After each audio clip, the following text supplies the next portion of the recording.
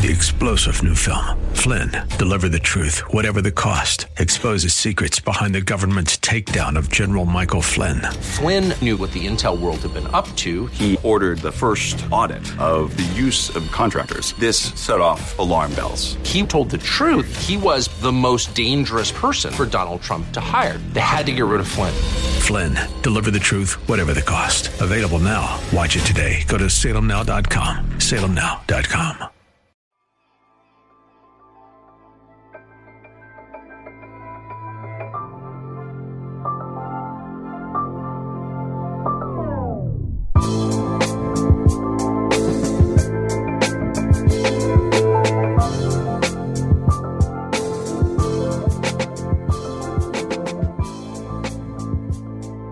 Greater love has no man than this, that a man lay down his life for his friends. Welcome to The Antithesis. My name is Owen Strand, and I'll be your host. Just about a week ago, it is now December 2021, there was a school shooting in Oxford, Michigan, at Oxford High School. 4 students died in the shooting, which was carried out by a student at the school. And in the course of reporting on this terrible event, a story emerged.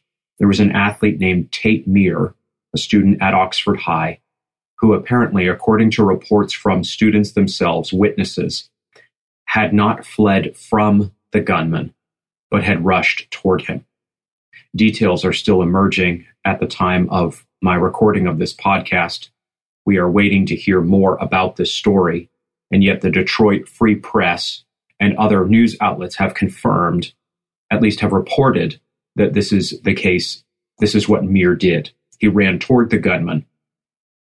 Jeff Seidel and Mick McCabe wrote an article entitled "Oxford High School Shooting. Star athlete Tate Myre was willing to sacrifice for others." Here's how this article in the Detroit Free Press begins. After the shooting at Oxford High School on Monday, Buck Myre, Tate's father, was searching for his son Tate at the Myre, a staging area for survivors. "I was walking with Buck and we couldn't find Tate," said J.R. Leffner, the public address announcer at Oxford football games and a Myre family friend. Then Buck Myre came to a realization. "Buck looked right at me," Leffner said, and he said, "You know who would go take that guy out, right?" "I know," Leffner said. Ross Wingert, this is according to Seidel and Mick McCabe in the Detroit Free Press, who coached Tate in football and wrestling, was one of the first to reach the Myre. In the middle of a chaotic scene, Wingert was told by multiple students that when the gunfire started, Tate ran toward the gunman.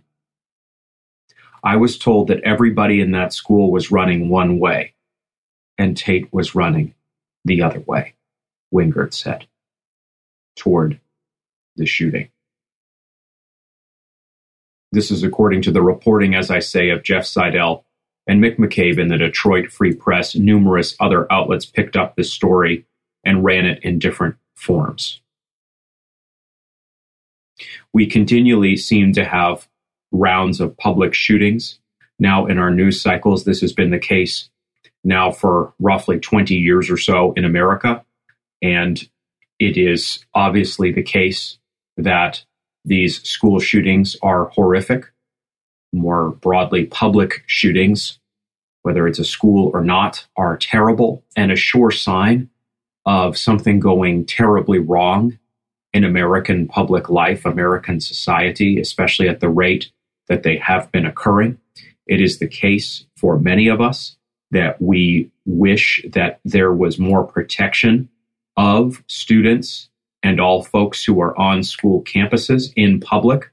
We recognize that for an area, for example, to be a gun-free zone, so-called, often means that it is going to be a gun-targeted zone. Not infrequently, that seems to happen. It is those very zones, in other words, that seem to feature these kinds of tragedies.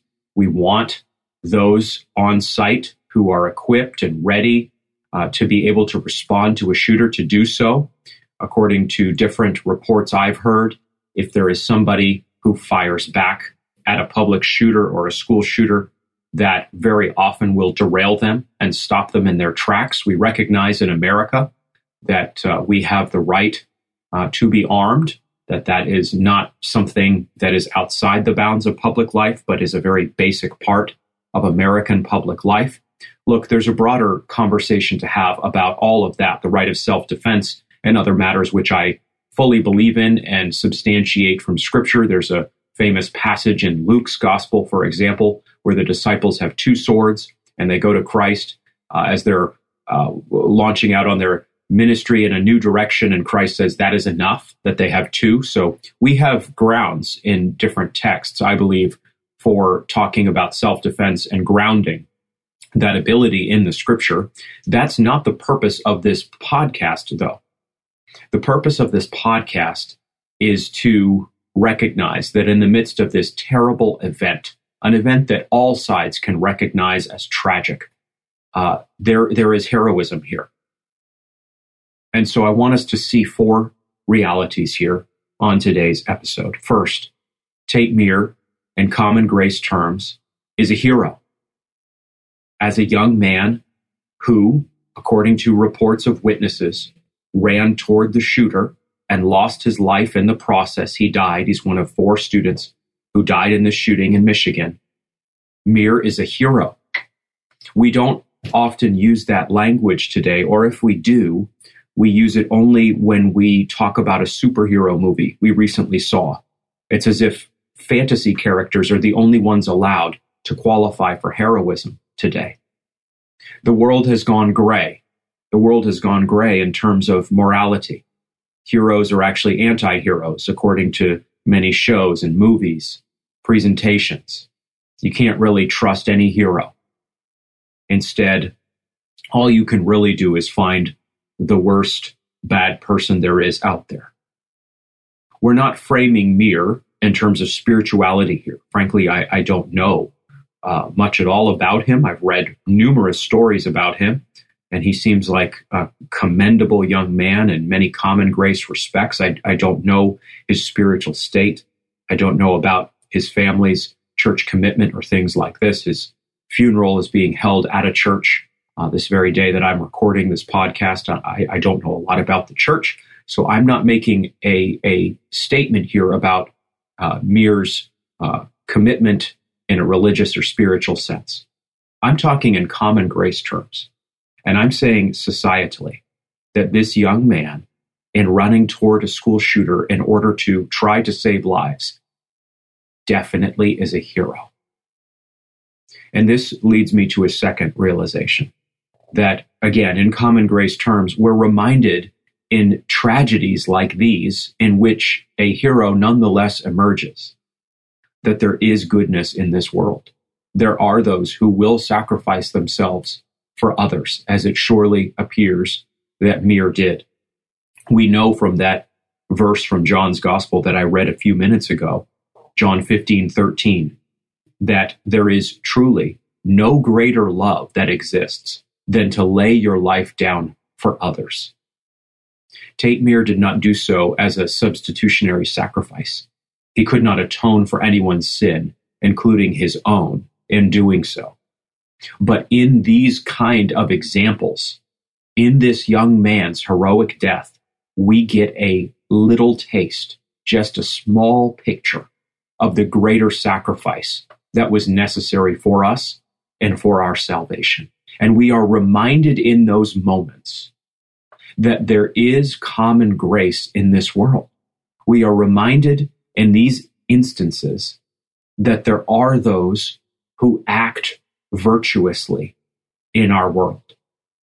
This is not because we are saved in our natural state. It is not because we are all naturally children of God. It is because God is a God who shows grace to all in some form. It is because he sends rain on the just and the unjust. It is because he has created every human being, made us in his image, and allowed us, even outside of salvation, to enjoy so much about life in this world. There is goodness in this world. There are those who will sacrifice themselves for others. There are young men who will step up when a gunman comes to school and who will not run away from that evil gunman, but who will run toward them. Thirdly, this is the kind of manhood that we seek to cultivate, at least a form of it. Men for others. In this example, Myre's life, we are reminded of what we are trying to train our sons to be in the Church of Jesus Christ. We are trying to train them to be men for others. We are seeking to raise our boys, in other words, to be those who sacrifice their own comfort, their own desires, their own safety, even their own life itself, on behalf of women and children. This kind of manhood is often called today toxic masculinity. It is often said that strong manhood of the kind that I am describing here, and that the scripture lines out in both the Old and the New Testament, is problematic manhood. The basic assumption today is that if you call men to be strong, they will automatically and relentlessly, perennially misuse their strength. What you need to do, it's not usually stated this clearly and explicitly, but this is very evidently the working assumption in a society like ours, a feminist society like ours. What you need to do is train young men to be soft and to be passive and not to be strong, not to be aggressive. Because if you train them to be those things, you will end up with evil unleashed in the world. Evil is correlated with strong manhood. In reality, the opposite is the case. Our culture is going the dead level opposite direction of the way it should go. You don't want to train your boys to be weak. You want to train your boys to be strong. But you need to train them to be strong in a framework of Christian character, all of it powered by the gospel of Jesus Christ. So you're training your boys to be strong. You're training them, God willing, to be men for others. But you're not only training them to be strong. You're training them to be strong alongside all the fruits of the Spirit in a text like Galatians 5:22-23.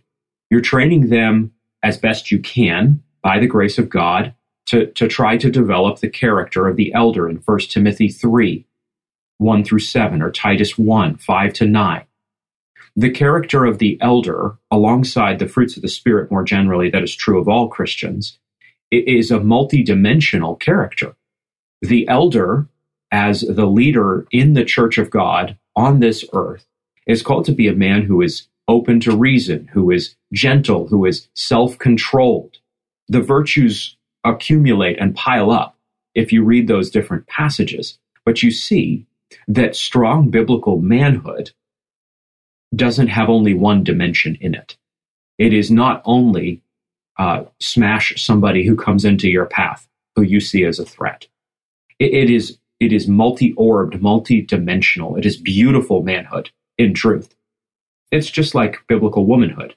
There's not one thing alone to say about it. There are numerous elements that accrue in it. The kind of manhood that we seek to cultivate, then, is definitely strong biblical manhood. But the kind of man that we are seeking to turn out is not a man who is always operating in sixth gear. He is a man who is able to fit into different situations. He's a man who is able to, with his strong arms that he tries to train to be strong, pick up a tiny infant girl and calm her when she is stressed, when she is crying and is inconsolable. A strong biblical man can pick up a tiny 6-pound girl and soothe her and be strong for her and be kind to her and be gentle to her. A strong biblical man is one who can enter into a conflict, a needless conflict, let's say, and can help those who are facing off in the conflict come to a peaceful resolution. That's strong biblical manhood as well, according to the character of the elder, according to the fruits of the Spirit, according, ultimately, I'll talk more about this in a minute, to the example of the true man, Jesus Christ. The strong man is not a guy who pours gasoline on every fire. The strong biblical man is one who can recognize that there is a needless fight playing out and can help those who are engaging in it or about to engage in it find peace, calm down, not blow one another up. The strong biblical man, yes, is absolutely one who, when there is a threat on the scene, when there is a bump in the kitchen at night, when there is a report that a gunman has entered the campus, that young man, or whatever age he may be, is one who goes toward danger, not away from it. This is not an optional element in strong biblical manhood. Courage is not the 17th least important thing you can say about a man. In fact, if you are developing, as God allows and blesses, courage in a young man, in general terms, you can know that virtue is definitely developing in him. If there is courage in him, by God's grace, then there will very likely be the development of other virtues as well, other fruits of the Spirit as well, other elements of the elder's character as well. I believe it was Churchill who said, that courage is the virtue that guarantees all the others. So this is the kind of manhood that we are trying to develop in our sons in the Church of Jesus Christ. We're trying to make them strong, and we're trying to help them understand that their strength is not ultimately for themselves. It is for others.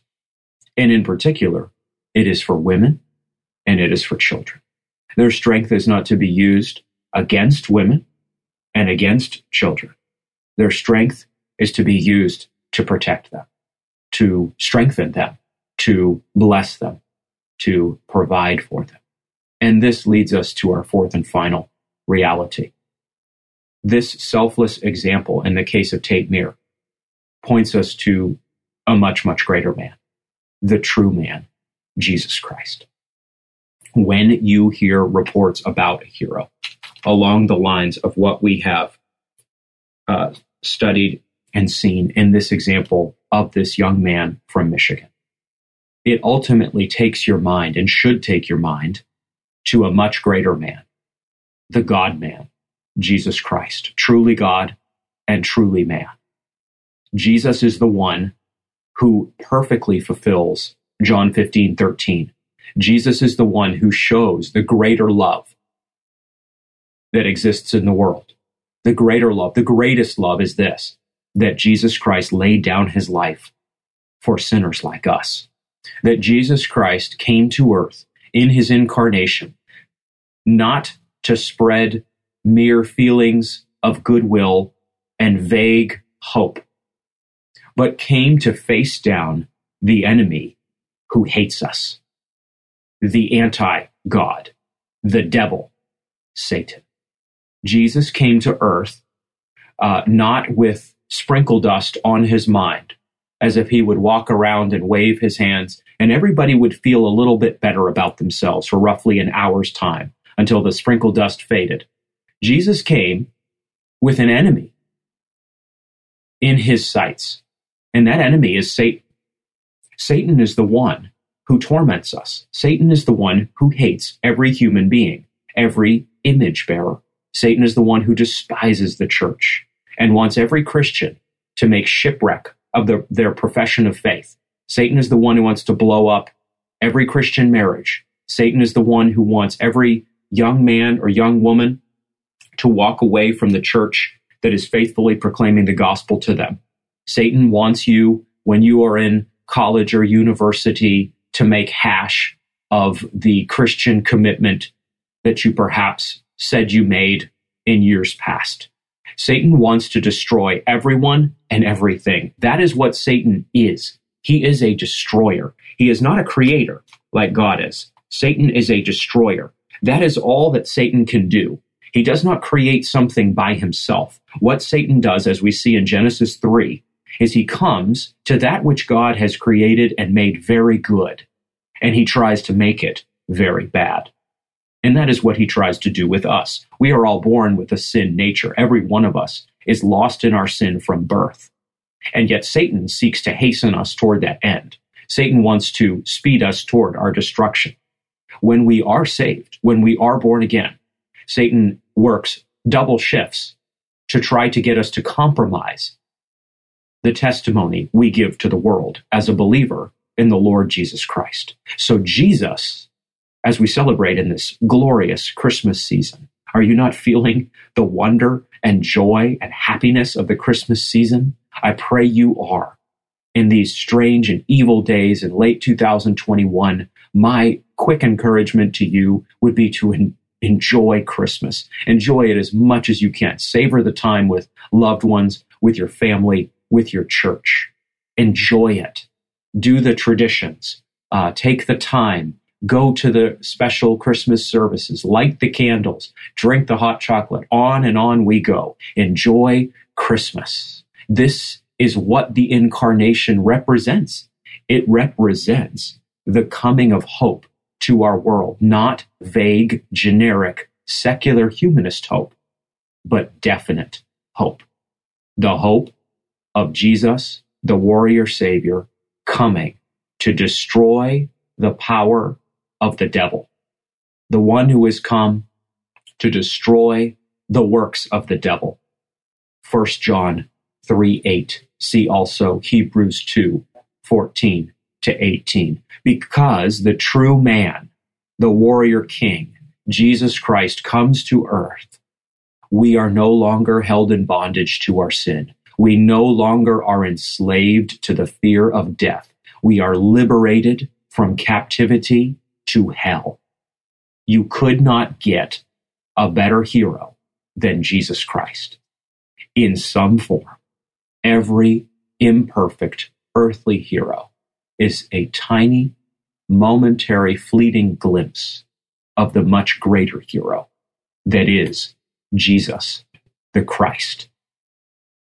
When you read a story about a young, gifted football player who seems by all accounts to have loved his family and worked hard at school and done well in sports, the kind of young man that you would pass, it seems, on the street and give a head nod to, the kind of young man you would watch play underneath Friday night lights and think to yourself, that's a hardworking boy. His parents must be proud of him. We're not making comment about the spiritual state of this young man or anyone who died in the school shooting. I'm not privy to those details. But I know that when I see a story, a true story, of a young man who does not run away from danger, but runs toward it, who literally puts himself in the line of fire, according to witnesses, I am getting a glimpse of a much, much greater hero, Jesus Christ. Friends, you cannot turn out young men like this by accident. It takes training. It takes hard work. We, of course, as believers, are not trying to turn out those who would generically step into the fray. We are Christians. We are believers in the Lord Jesus Christ. We are praying to God day by day, those of us who have sons, who have young men to raise, that God would get a hold of their heart and would turn it like channels of water in his hand toward his kingdom. We can't ultimately save our sons. We can't ultimately save our daughters. We can't ultimately make our children virtuous. We can't make them strong in biblical terms. Our sons need the grace of God if they are to be the kind of men they are called to be. in Scripture. So with all of us, so with every man, so with me, so with you as a man. But even as we rely on the grace of God, this is the kind of character we encourage and seek to cultivate. Selflessness, self-sacrifice, courage, fearlessness. Has anything more stood out than that in these compromised days when we are, as societies and as churches and as individuals, tragically gripped by fear? When you get a report of a young man who is fearless, like Tate Myre evidently was, it takes your breath away. It reminds you of God's common grace. It summons you as a man to want to go and do likewise. And it ultimately, as I have said, points you to a greater man, to the King, to the warrior Savior, to Jesus Christ, who did not hang back, who did not stay 100,000 miles away, but who came to earth in the incarnation, and who came to earth with salvation, deliverance, and destruction of the devil's own works on his mind. This is a season of celebration that the warrior king, the greater David, as great as David was, has come and has saved us. And now, this warrior king, in his strong arms, by his sacrificial death, in his strength, ironically, becoming weak to the point of dying, offers all of us, he offers all, by extension, who are listening to this humble little podcast, he offers the gift of everlasting life. He offers eternal hope. He offers fresh, clean blood, by which your sins, which are now scarlet, will become white as snow. And for those who are Christians, for those who have long trusted in the name of Jesus Christ, he offers fresh power and fresh grace and fresh hope for you today. You feel like the world is hopelessly bound in sin. You feel like society is going down the drain at rapid fire speed. You feel like your own life is challenged at every point, and it's gotten harder to do the big things in your existence, all the way down to the smallest things in your existence. It's gotten challenging just to go to Target and buy tube socks. You feel it. You feel it keenly. The world just feels harder and tougher, and in some sense darker. Well, here is the wellspring of your hope as a believer. It is not yourself. It is not your feelings. And it is not even your circumstances and a change in them. Your hope is iron. It is formed of steel. And it has a name. The God-man, Jesus Christ. The greatest hero that ever was and ever will be. When we hear reports of a young man dying virtuously, we are pointed like an arrow to heaven to the greater one who laid his life down for us, Jesus Christ. Greater love has no man than this, that a man lay down his life for his friends. So Christ has, and so we shall celebrate in all eternity to come, world without end, our tongues never ceasing to praise him. Greater love has no man than this.